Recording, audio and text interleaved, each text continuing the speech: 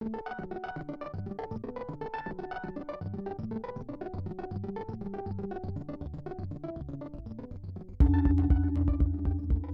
to the Film Comment Podcast. I'm Clinton Krute. And I'm Devika, Girish. We're the editors of Film Comment. This week, we're talking about one of America's favorite genres, cop movies. The Brooklyn Academy of Music recently screened a series of films called Watch the Cops: Policing New York in the Movies. The program was curated by the scholar Pooja Rangan and the filmmaker Brett Story, and it included a small but very eclectic range of films. Among them were big-budget genre films like Copland and Dog Day Afternoon, which show how ambivalence about policing is often resolved in pop culture.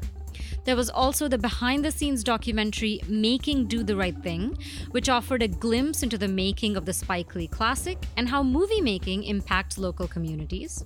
Another highlight was the rousing docu-fictional activist film The Torture of Mothers, The Case of Harlem 6, about racism and police brutality.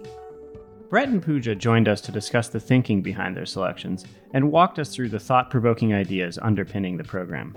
Though the series is over now, we've included links to many of the movies on our show page. Check them out, and we hope you enjoy the conversation.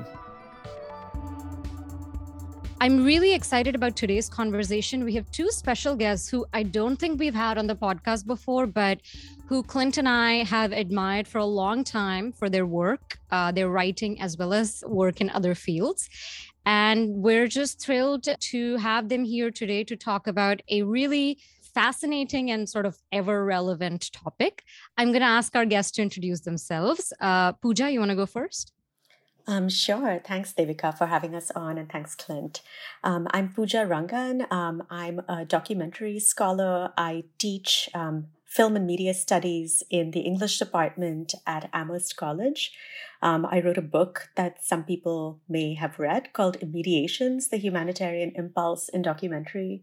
I've been working for a while now with Brett on a project on abolition in documentary, which also led to this program that we're here to talk to you about. And I'm working on a new book on documentary and listening called The Documentary Audit, as in AUDIT.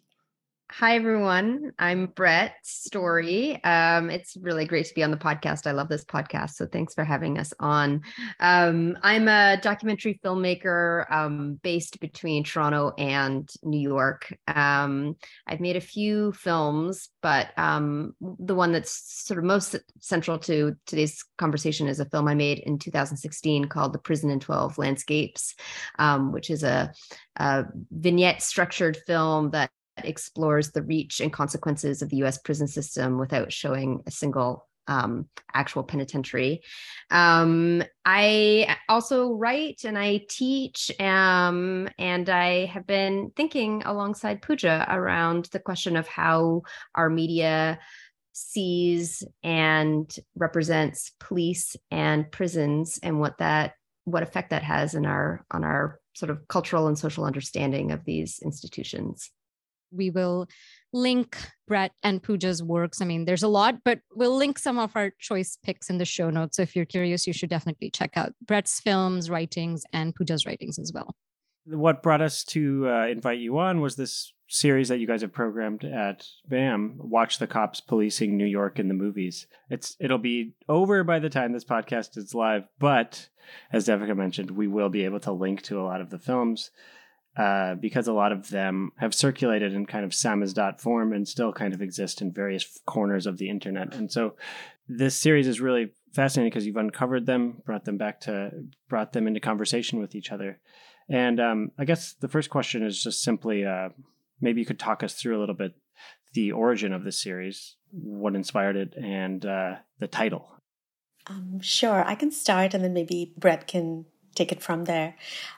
We were contacted by actually a college friend of mine who I hadn't seen in a while, and who I ran into at the dog park in Brooklyn in a classic New York fashion. Yeah, as it happens to all of us. Yeah, we reconnected, and she had reached out to me. You know, we'd caught up on what we'd been working on and so forth. And she reached out, and she's a volunteer at Interference Archive, which some of you may know, which is an incredible Brooklyn institution.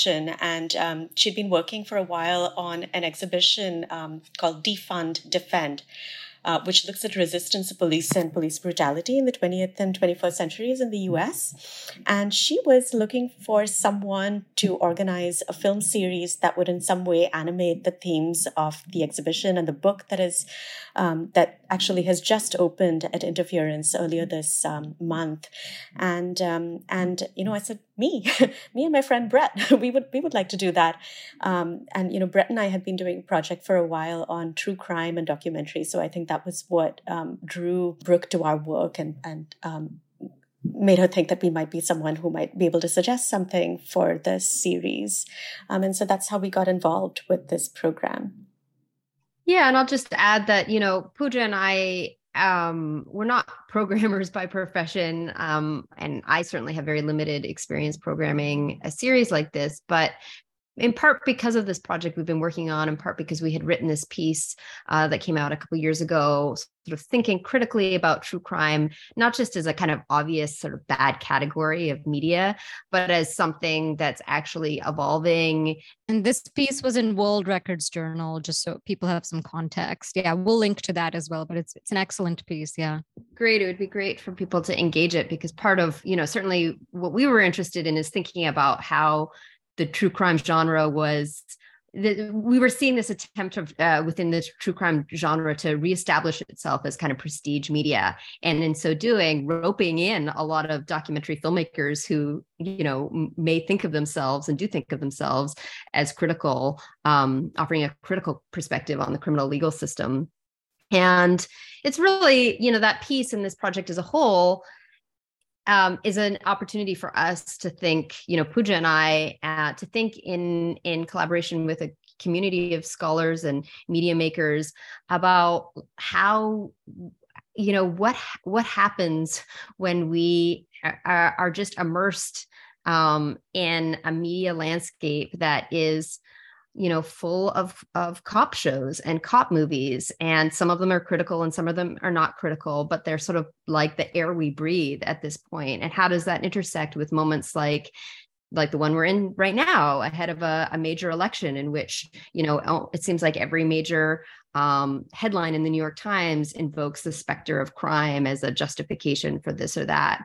And so this invitation to program a series at BAM was really exciting to us, because we thought, okay, we could have fun with this. We can program some, sort of classic cop films, the sort of like usual Hollywood suspects that heroicize police, but also maybe bring to the fore some underseen activist videos and films, artist-made videos and films, long-form documentaries that also expand our idea of what constitutes the image of policing in cinema and in media. I was really fascinated by the breadth of the series, even though it's a short, it's a small program. You just have very eclectic works together. And I was especially interested in how you chose the popular quote unquote films. So you have Copland and Dog Day Afternoon as kind of these big, star-driven movies. I mean, Copland has everyone.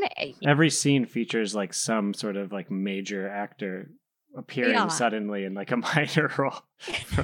But I was curious because it's such an interesting film, but in some ways there are so many films like that, about like the good apple in the bad system, or this kind of like the good cop who takes down the corrupt system and changes it from within. And I was curious, how you picked these two from among what I think of as many options. For the activist films, I feel like the rationale might be easier, but for these, I was very curious. I mean, I will say that this had something to do with our strategy as programmers and also our strengths as a maker and a scholar, because we really began with, it's very interesting to me that when you all mentioned the films that you wanted to talk about in this conversation, they were not the films that we started with, because we really started with the 3 shorts programs as being the pillars or the tent poles of this program, and that was that there were that there were reasons having to do with genre and with our own kind of predilection for an experience with experimental political documentary, activist documentary. These were the films that we wanted to kind of shore up and kind of pick up and amplify. I can say what those are. So we have 3 programs. One of shorts. One of them is a program of shorts that highlight various struggles over space, because we realized while thinking about policing, it is very difficult to extricate policing from questions of space. What happens where and why? Because really, like, struggles against police are often struggles over who gets to occupy space and who gets to name what that space means. And so we have in the program Happy Birthday, Marsha, which was co-directed by Tourmaline, a newsreel film from 1971, which features, the Young Lords direct action programs in Harlem, of a film by Paul Garron, which is all about protests and resistance and the fight for housing justice. That's a tentpole of the program. We have another program of 2 films that are really, that kind of exemplify the real spectrum of conversations around policing, in that they are reform films. One of them is an episode of the landmark broadcast program, WNET program, Black Journal, which was co-hosted by William Graves, a real pioneer of Black film. And that's a roundtable conversation among 4 Black police who really represent, again, a spectrum of positions with regard to reform and abolition. And a police training film that George Stoney made, in collaboration with the New York Police Academy. So that's another program. And a third shorts program, which was really the program that we tried to highlight. We had a panel on it the second day of our program, featured a film by, a pioneer of the Black arts movement, Woody King Jr., who was involved with the Henry Street settlement in the Lower East Side and founded the New Federal Theater, made this film, which I think one of you mentioned, The Torture of Mothers, The Case of Harlem 6. And that plays alongside a film about the persecution of Martin Sostre, who's a Black revolutionary and who was the owner of a radical leftist Afro-Asian bookstore in Buffalo, New York. So these were the films that really, for us, mapped a kind of another story about policing. As Brett said, we wanted to maybe use this program as an opportunity to tell a different kind of story about policing than the one that tends to play out on Hollywood screens. As you mentioned, there are so many movies that we really had a glut of choices to choose from, because in some ways, maybe one kind of provocation we can think of is that every film is a cop film in some way or another, because it is the genre par excellence of our times. And certainly every New York film is a cop film. And so we really thought, this is a program that lets us perhaps tell a story also of the media and the cultural organizations that have been the space that has trained people, provided a kind of media literacy, provided a space for films to live, to circulate, that really are movement films and are movement films against police. And those were the real props of the program. So when it came to the feature films, it was really about trying to ask what could be interesting parallels or tell a different element of the story, or exemplify how Hollywood was picking up on some of these pressures and pushes of social movements and giving them space, but also taking space away from them. And so those were some of the questions we were asking in programming the bigger, big budget Hollywood films that you named. Maybe I'll toss it to Brett now. Well, I was just going to say, it's interesting. You can, in many ways, Copland is it's a quintessential 90s New York police film, but it's also a movie about space, right? Like part of the sort of narrative premise of the film is that there's an entire town in New Jersey that's just sort of been occupied by the NYPD. And then there's this sheriff played by Sylvester Stallone, who's unable because of a disability to actually join the NYPD, and so he's sort of been sidelined as the sheriff of this little town that he doesn't have real control over because the NYPD has made it their own sort of small colony in a way. And there's so much to that film that's interesting, even while it also presents as a totally conventional and actually pretty fun narrative. If you just want to go see like a fun cop movie with all of these amazing people doing cameos, and Sylvester Stallone in this like sort of sad, soft role that he's actually really remarkable in. And for me, one of the things that was really striking about Copland is that it feels very 1990s in that there's the kernel of sort of police critique within it, and yet it recuperates itself. So again, part of the premise of that film is that like cops are bad, cops are racist and they shoot people and then try and cover it up. That's like the assumption from the beginning, really. Right? I mean, the film is very blunt about that, which did take me by surprise a little bit. The cops, other than Sylvester Stallone, who's like this, I don't know, I wouldn't say goofy, but there's something very naive about him, I guess. And Robert De Niro, who's like this voice of justice. But the others are scumbags. I mean, the movie just makes them out to be utter, self-serving scumbags. They are, clearly presented as racist. I mean, the inciting incident of the movie is this sort of rookie cop shooting a couple, black teens who are driving a car and who point this like a piece of metal at him that he thinks is a gun. And I mean, there's no ambiguity there about the fact that these cops are racist. I mean, among the many cameos are basically the entire cast of The Sopranos as like cops. So, I mean, this is kind of, the idea is like the cops here from the beginning, you're immediately like, oh, they're basically criminal. This is a criminal organization that's like behaving like one.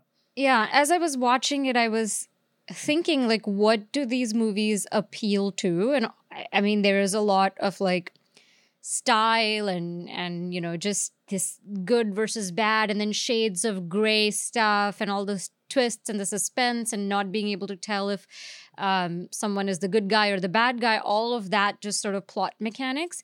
But at the end of the day, it is so comforting to be reminded that all it takes is one good guy. Like, as long as there's one upstanding person, justice will be served. And that's so powerfully alluring, that message. It is powerfully alluring. I mean, in this way, that's really, I think, quite dangerous. I mean, I think that's why it's really interesting to put, it was really important for us to not just put these sort of activist and critical films and videos together for the program, but put them in conversation with sort of more mainstream depictions that are complex, but actually not so complex. I mean, there's one other thing to mention about the way in which most of these NYPD officers are depicted as totally racist is that, yeah, they shoot these two black teenagers who are unarmed, but the black teenagers are still depicted as thugs, right? Like, we're still like, there's a sort of like acknowledgement of the critique while also doubling down on the sort of the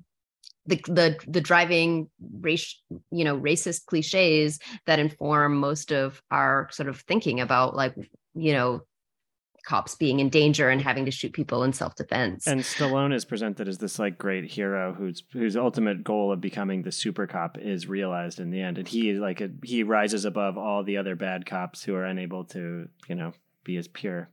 I mean, the other thing to say about Copland is that it's also a movie. There's another very kind of conventional story that it rehearses, which is the overcoming of disability. And, and in a way, it is his disability that calls forth this entire narrative, which is another kind of classic way of approaching narrative. And I think that's something interesting about seeing this film alongside these other programs, which really offer different kinds of visions of solidarity. So with the Martin Sostre film, he ran an Afro-Asian radical bookstore. We have another film that was playing the first night, which is Stephanie Wang Briel's Blown Up, which is, I think, another kind of instance of a complicated example of Afro-Asian solidarity, a kind of decarceral vision of Afro-Asian solidarity.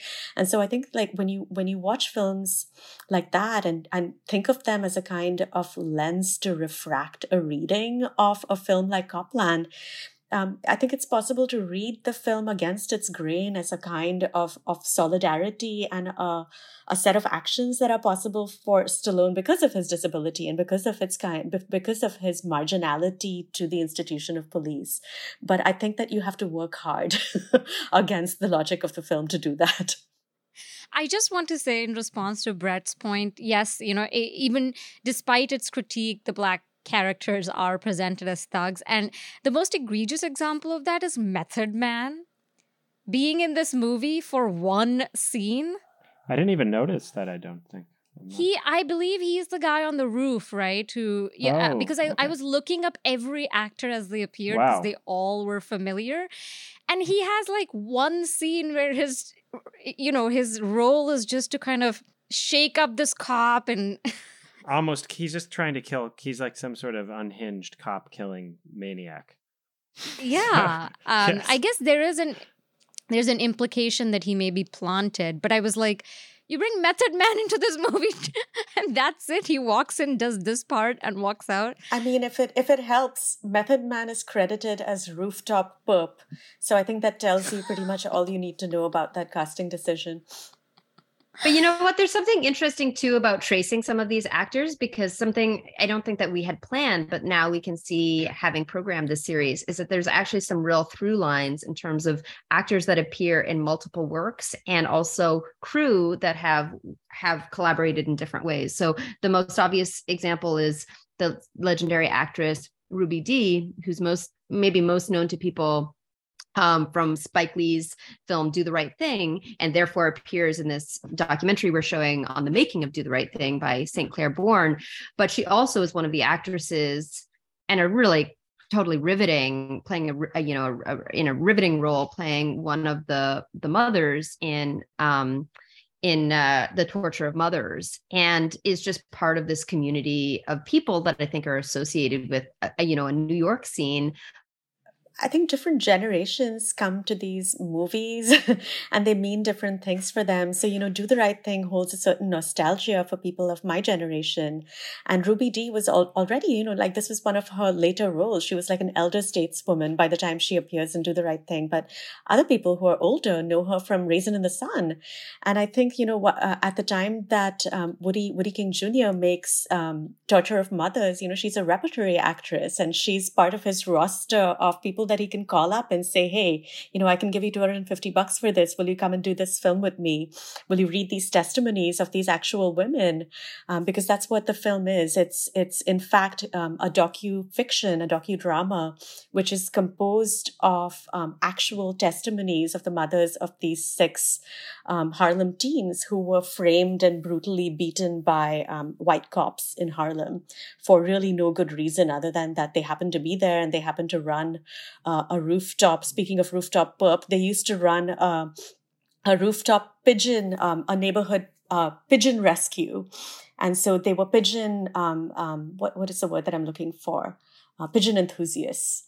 And anything that happened on prisons from the perspective of police official term? A pigeon enthusiast? I don't know. I thought you were looking Pooja, for some other more you obscure searched term. for that term as if you were like, what's the official term for this? A pigeon enthusiast. They were pigeoneers and pigeon keepers. Pigeon fanciers is the word that I was looking for. People who breed pigeons. But anything that took place in a roof from their perspective of the police was regarded as outlaw activity. Yeah. And so there's all kinds of themes, notions, people crisscrossing this program.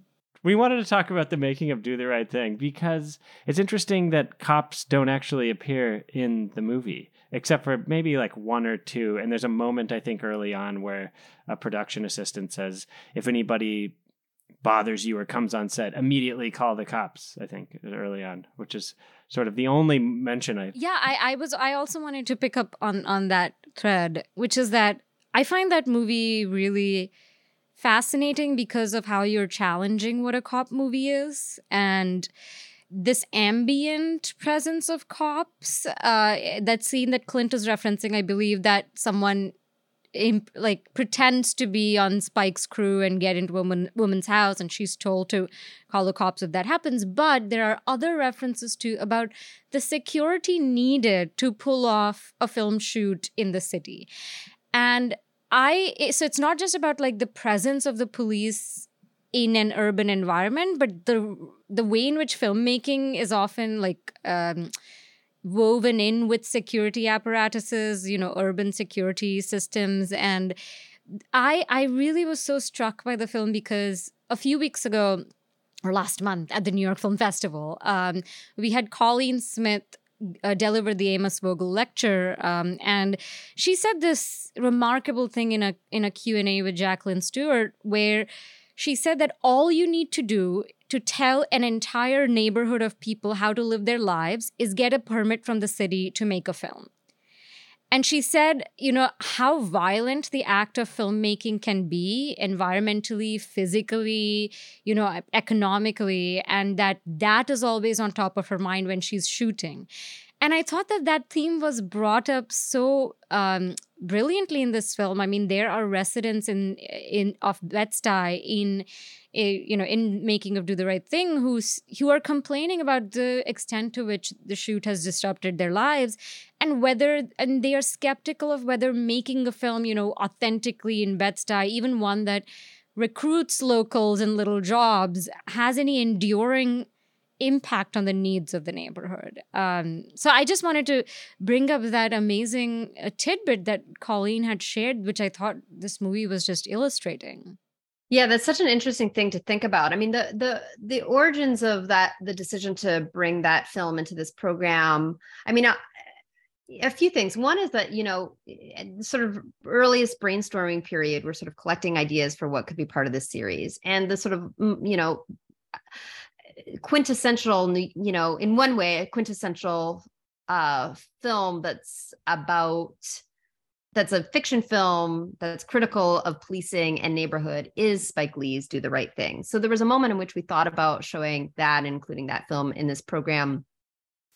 But we wanted to push against the obvious, even while also flirting with it in movies like Copland.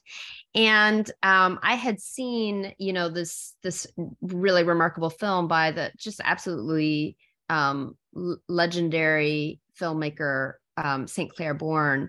And one of the things that had struck me about this behind the scenes documentary about making Do the Right Thing is that the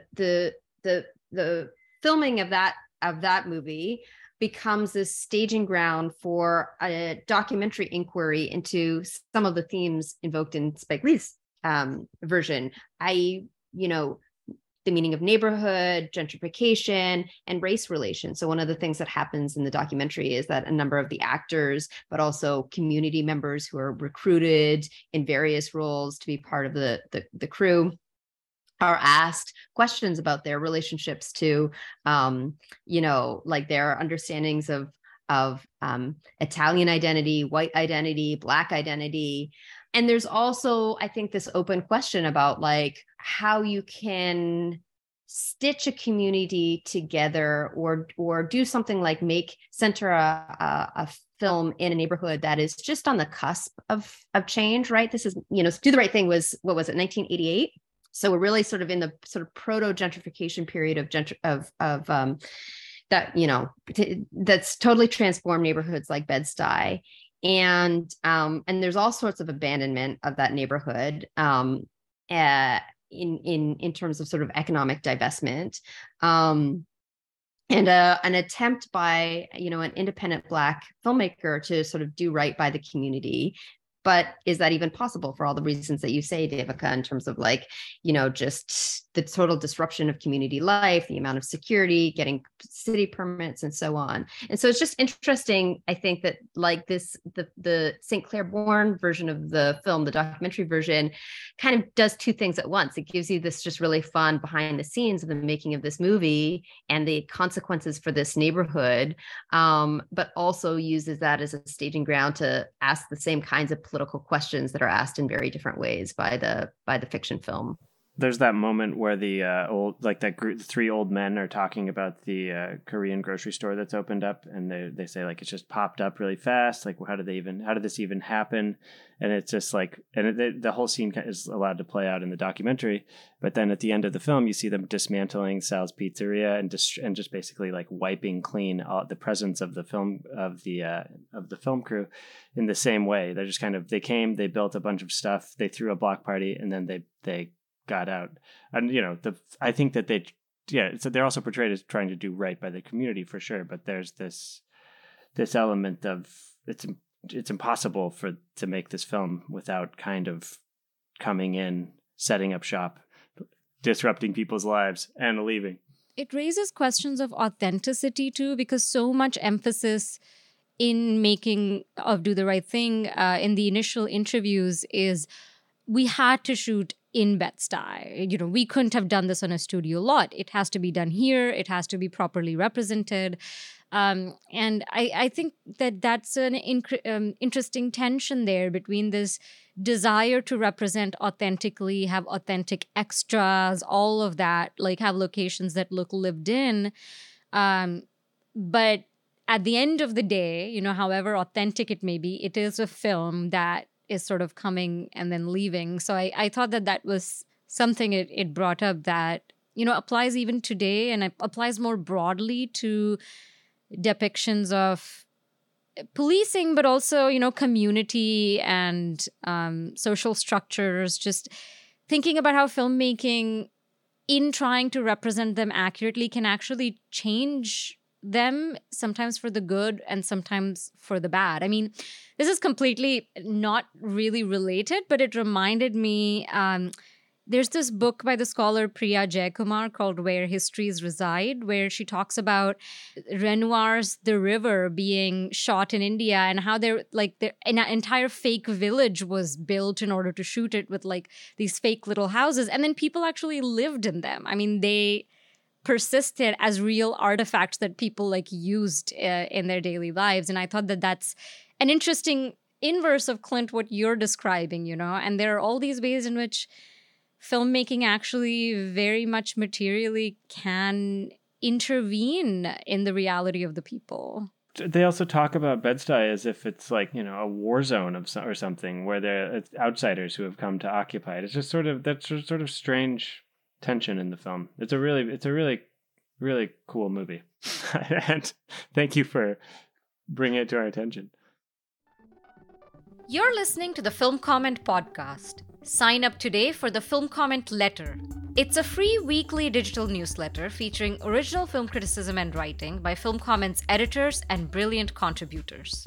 The letter delivers exclusive features, reviews, interviews, streaming picks, news, and more directly to subscribers' inboxes every Thursday before they're published on filmcomment.com the following Monday.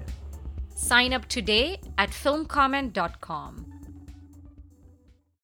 Yeah, I'm glad that you mentioned Priya Jayakumar's book, Devika. I mean, like it also makes me think about entire cities whose subsequent economic survival through tourism has been a function of movies that have been shot there. I mean, I'm thinking of the shooting of Octopussy it's in the lake city of Udaipur.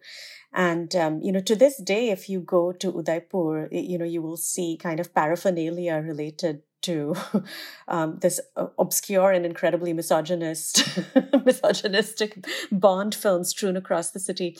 I mean, and one thing that I will just say about making Do the Right Thing is I think that you've really kind of pinpointed the real complexity of shooting the film, the political complexity of shooting the film on location. Because, one thing that we were thinking as we were programming this film is, in some ways, in a trite way, we can think of the antidote to defunding as being investing in community.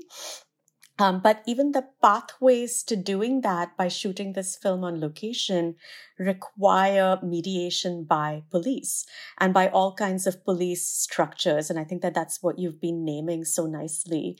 But I'll just mention that, that the reason that we paired the short with a 6-minute film that was preserved by the amazing Pearl Bowser, and which now lives in the Smithsonian, which is an untitled Bed-Stuy Youth in Action fashion show, which was shot by Hortense T. Beveridge, is that, this was another instance of a community organized event, which was really a kind of investment in community. And I think that the very story, the preservation history, the story of this film being preserved is another story of disinvestment and reinvestment in community. A film that I saw at Light Industry presented by Ina Archer, who's a frequent film comment contributor, and who has worked quite a bit on that Pearl Bowser collection. Yeah. Pooja, could you say a little more about that story of disinvestment and reinvestment in the film's preservation? I mean, what is the background? So, I'll tell you a little bit about that film itself, which is that it was... So this Hortense T. Beveridge was the first Black woman admitted to the Motion Picture Film Editors Union. And, she made much of her living working on TV commercials. She spent her free time on film projects for progressive Black organizations and other political causes. And this is a really kind of rare document of community-mediated self-presentation from that time. And it is much like Do the Right Thing, a kind of time capsule of the style and grace of young people in Bed-Stuy.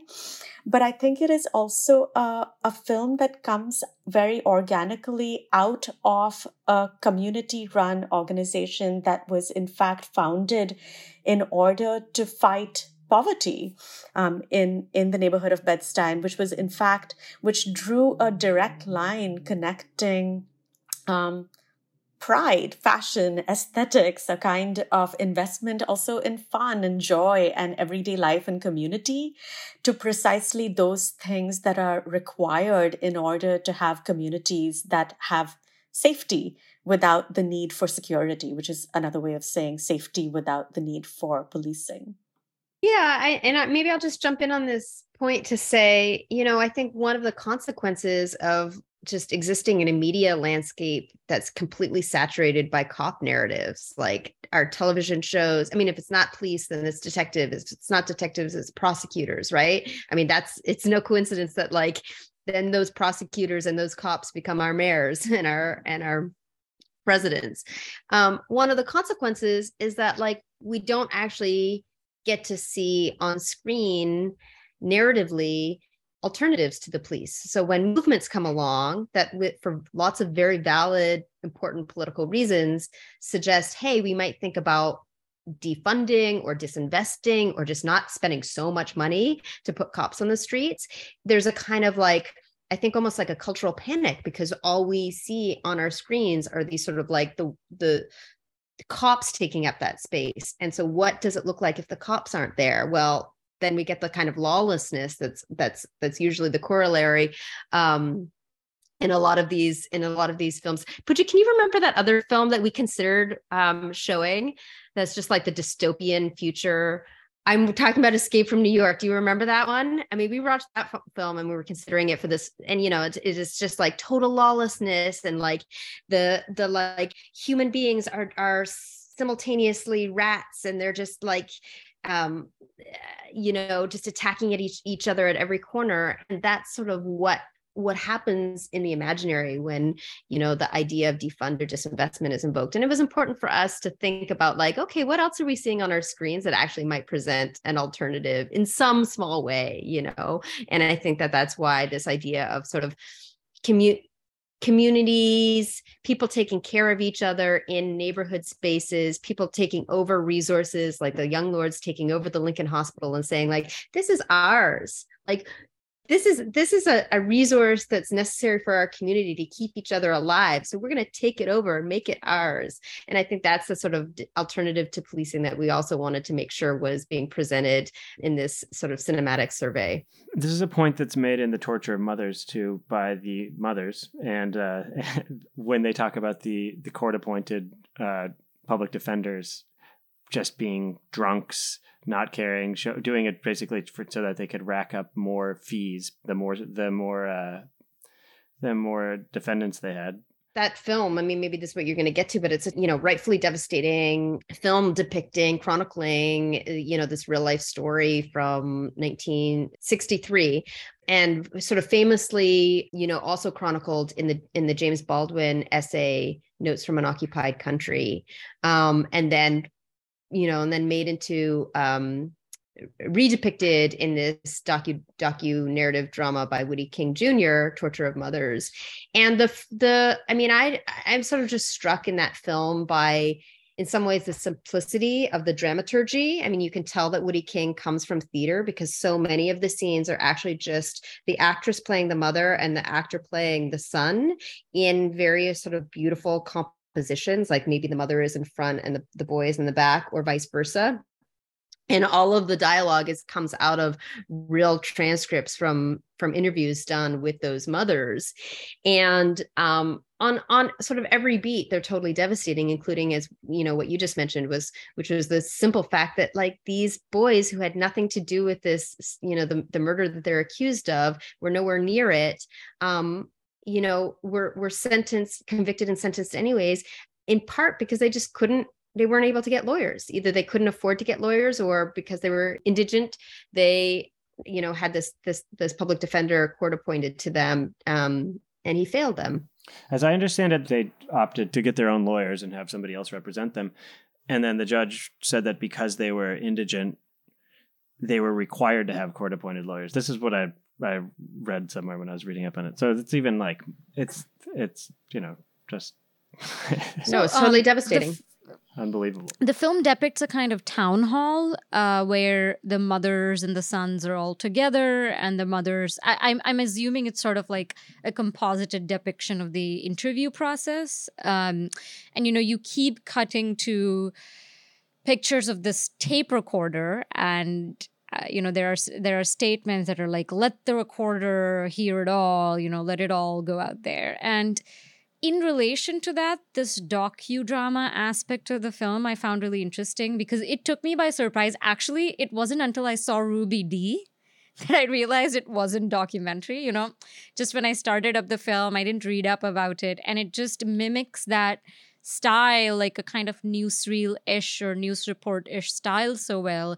And then I thought, okay, Ruby D obviously isn't one of these mothers, but the performance styles are also have this interesting tension between being very, very natural, but then being theatrical. And I think what was interesting to me about that is that it kind of forces you to rethink, the codes through which something is presented as true, both in the law and in the media. Just like, truth is often a matter of just a collection of formal aspects, as opposed to anything more essential than that. Yeah, point driven home by those headlines, the New York Times headlines about roving gangs of trained white hating murderous black children or something, which were real New York Times headlines. It's just like, this is just like an invention that is perpetuated and spread because it's presented as news, basically. Yeah, there's just a certain tone that immediately confers a kind of legality or truth or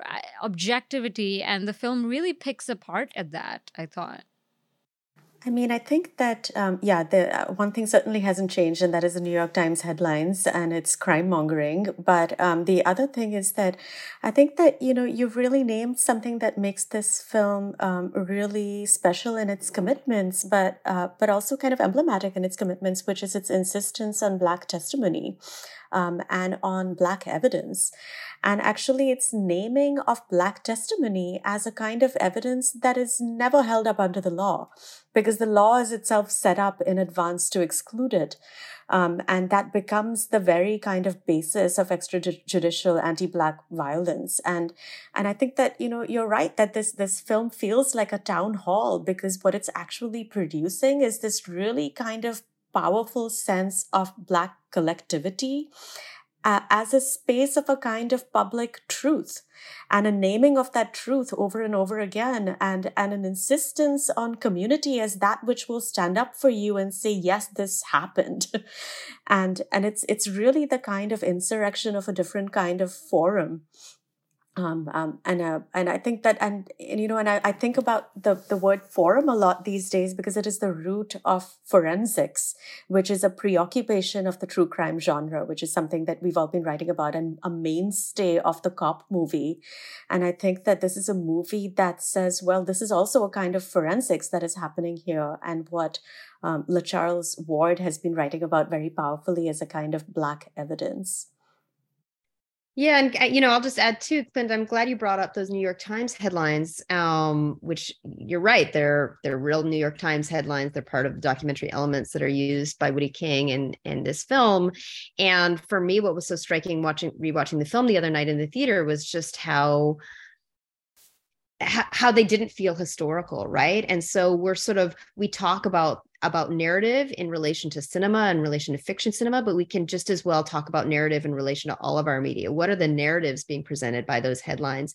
You have to remind yourself you're watching a film about an incident that happened in 1963, because it's easily recognizable as the exact same language, exact same narrative tropes that people will be thinking about in relation to the story of the Central Park Five, and the same headlines that we're seeing, right now in terms of the kind of fear mongering that's always weaponized for political gain, and that our media institutions are, unfortunately participating in. I also thought it was interesting that the film, I imagine because of when it was made, ends without any sense of resolution. The end, you learn that after, I believe, several years, maybe 5 years or so, I may not get the number right, but it's several years, 5 of the boys are released and 1 remains in prison facing a life sentence because of a confession that was extracted, under duress.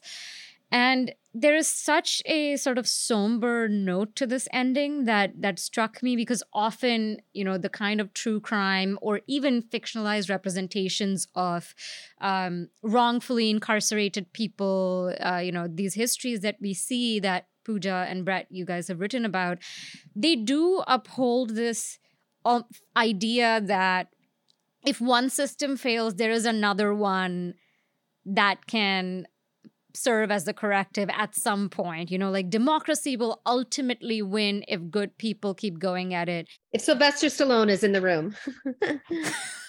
Exactly. But even like I've been listening to these podcasts about Watergate, this podcast series about Watergate, and this kind of idea that, again, that in response to one rotten arm of the political system, another must function. And if the other functions, then ultimately, our ideals will be preserved. And often the judiciary or the court is presented as that, the court is presented as that in life, and hence also in these kinds of movies.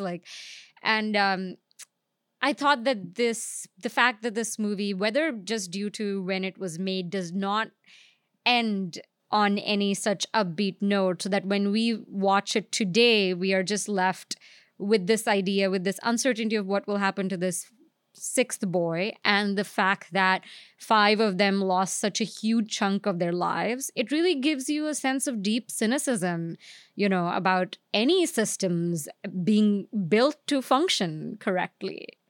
It was significant for us to also think about who made this film. The fact that this is a Black filmmaker working within not just like an independent arts tradition, and so central to the Black arts movement in New York, but also a Black radical tradition. I mean, he's a person who is in conversation and community with James Baldwin and others, and the sort of I think that shows up in the film. I mean, the other thing is that both this film and the other film that we showed, Devika, Frame Up, are made out of outrage because people are in prison who absolutely shouldn't be and who were framed. And so I think that is part of the work of the film, is a kind of just a cry against the system that would do this, and that does this by this is what it is set up, in fact, to do, as you said. Like, this is, in fact, the system working as it is intended. I mean, Martin Sostre, who's, the protagonist of Frame Up, was jailed twice on false drug charges, and he spent nearly 20 years in prison, most of it in solitary confinement. And the film also ends in a note of just absolute outrage because he's still in prison. I think you're right to kind of point to the need for irresolution in our media and for release or conviction, which is often the two forms of true crime that we encounter these days. Either put these people in jail who belong there or get these people out of jail who don't belong in there. But I think we need different kinds of narratives.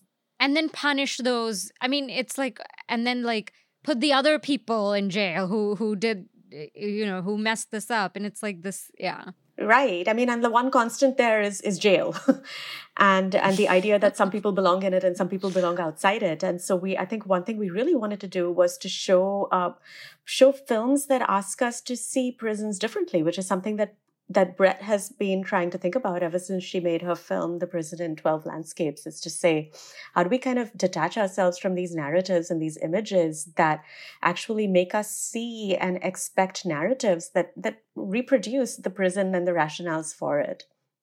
We could go full circle and maybe talk a little bit about the other big Hollywood film, Dog Day Afternoon. Why did you choose this film? Go ahead. I mean, can I say one thing about, I mean, I feel like Pooja might have more to say about Dog Day Afternoon, but for me, and it's not, it's its own problematic film. There's lots of, we were considering sort of like, do we want to have a panel discussion after that film, for example, and unpack some of it. But for me, the sort of core scene of that film that makes it both relevant to the series, but also offers yet another perspective, which is the perspective that these films don't just represent narratives about cops, but they also absorb narratives about policing and prisons, including, protests. So there's a core scene that I think everyone will remember from Dog Day Afternoon, in which Al Pacino, is like having a standoff with the police, and he just yells over and over and over again, "Attica,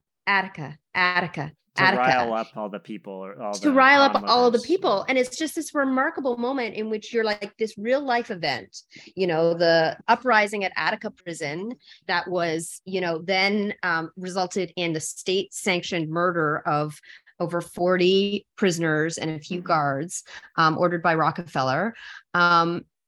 It is invoked as a cultural moment, as a moment that didn't just have implications for that one institution, but that was part of the cultural zeitgeist of the time, and that had the power of, riling people up because it was cause for such outrage among the general population. And I just think that that's such a remarkable scene in terms of thinking about like what's going on in our jails and our prisons and our courtrooms is actually also cultural material that then gets written into scripts and refracted through even our Hollywood, our big Hollywood movies. I remember seeing that the first time I seeing the film. I didn't know what Attica was, but I hadn't heard it referenced elsewhere. So I think it's kind of still, I think people see that movie and are like, what is he talking about? Because people don't talk about that. No, but they would have then, right? Like that's why He Get Away. That sure, scene is so powerful, and it is that's sort of interesting that meaning has sort of been lost and it becomes sort of indecipherable. I'll just say one other thing. I mean, I mean, there's a lot to say about this film, and I'll just say one other thing, which is that this is a complicated film in many ways, and we really had pause about showing it because of its gender politics, its casting politics. A cis actor is cast as a trans person, and this is a very kind of classic trope of Hollywood of all time, but particularly of that time. I mean, and Sam Fayer's disclosure has a lot to say about this film. But we wanted to show it because in a very simple way, it makes the point that police, banks, private capital represent a theft of sexual freedom. And that is what this heist is about. It's a heist, which, to be sure, like the kind of reason for kind of framing, the very reason for the heist is this gender affirmation surgery for Al Pacino's girlfriend. And of course, then there is this kind of reduction of this transgender character to a kind of transition narrative. It's messy, it's awful. We don't want to get behind that. But at the same time, it's kind of difficult to look away from the very simple politics of the film, which is about a redistribution of resources. And so for that reason, and I think for some of the reasons that you and Brett mentioned, we thought, this is one of the films that it makes sense to program in this. And then those questions also get picked up in the program with Blowing Up and Tourmaline's film Salacia, which is this really kind of incredible speculative portrait of a Black trans sex worker living in a free Black community, which was demolished to make way for Central Park. Well, we will continue this conversation, more broadly speaking, the conversation about propaganda, but I think you guys need to get over to BAM for your closing night and remind us what the closing night film is of the series. The closing night film of the series is St. Clair Bourne's absolutely luminescent film, Making Do the Right Thing. It plays at 7 p.m. at BAM, November 7th, 2022. And it's playing with a 1965 film untitled Bed-Stuy Youth in Action Faction Show, which is just 6 minutes long, but feels more impactful than that. And I want to attribute our wonderful friend Jason Livingston, who is at doing his PhD at SUNY Buffalo, because he's the one who came up with that provocation. And we did a wonderful roundtable conversation with him and many other good people at a conference recently. And so I want to make sure to kind of give him a shout out for that. Okay, thank you for citing your sources properly. we know that Jason, thank you, and thank you both so much for shedding light on this great series. And hope to talk to you again soon. Thank you. Thank you guys for inviting us. The Film Comment podcast features original music by Greg Einge. Film Comment is a publication of Film at Lincoln Center. Since 1962, Film Comment has been the home of independent film journalism, publishing in-depth interviews, critical analysis, and feature coverage of mainstream, art house, and avant-garde filmmaking from around the world. Visit us online at filmcomment.com.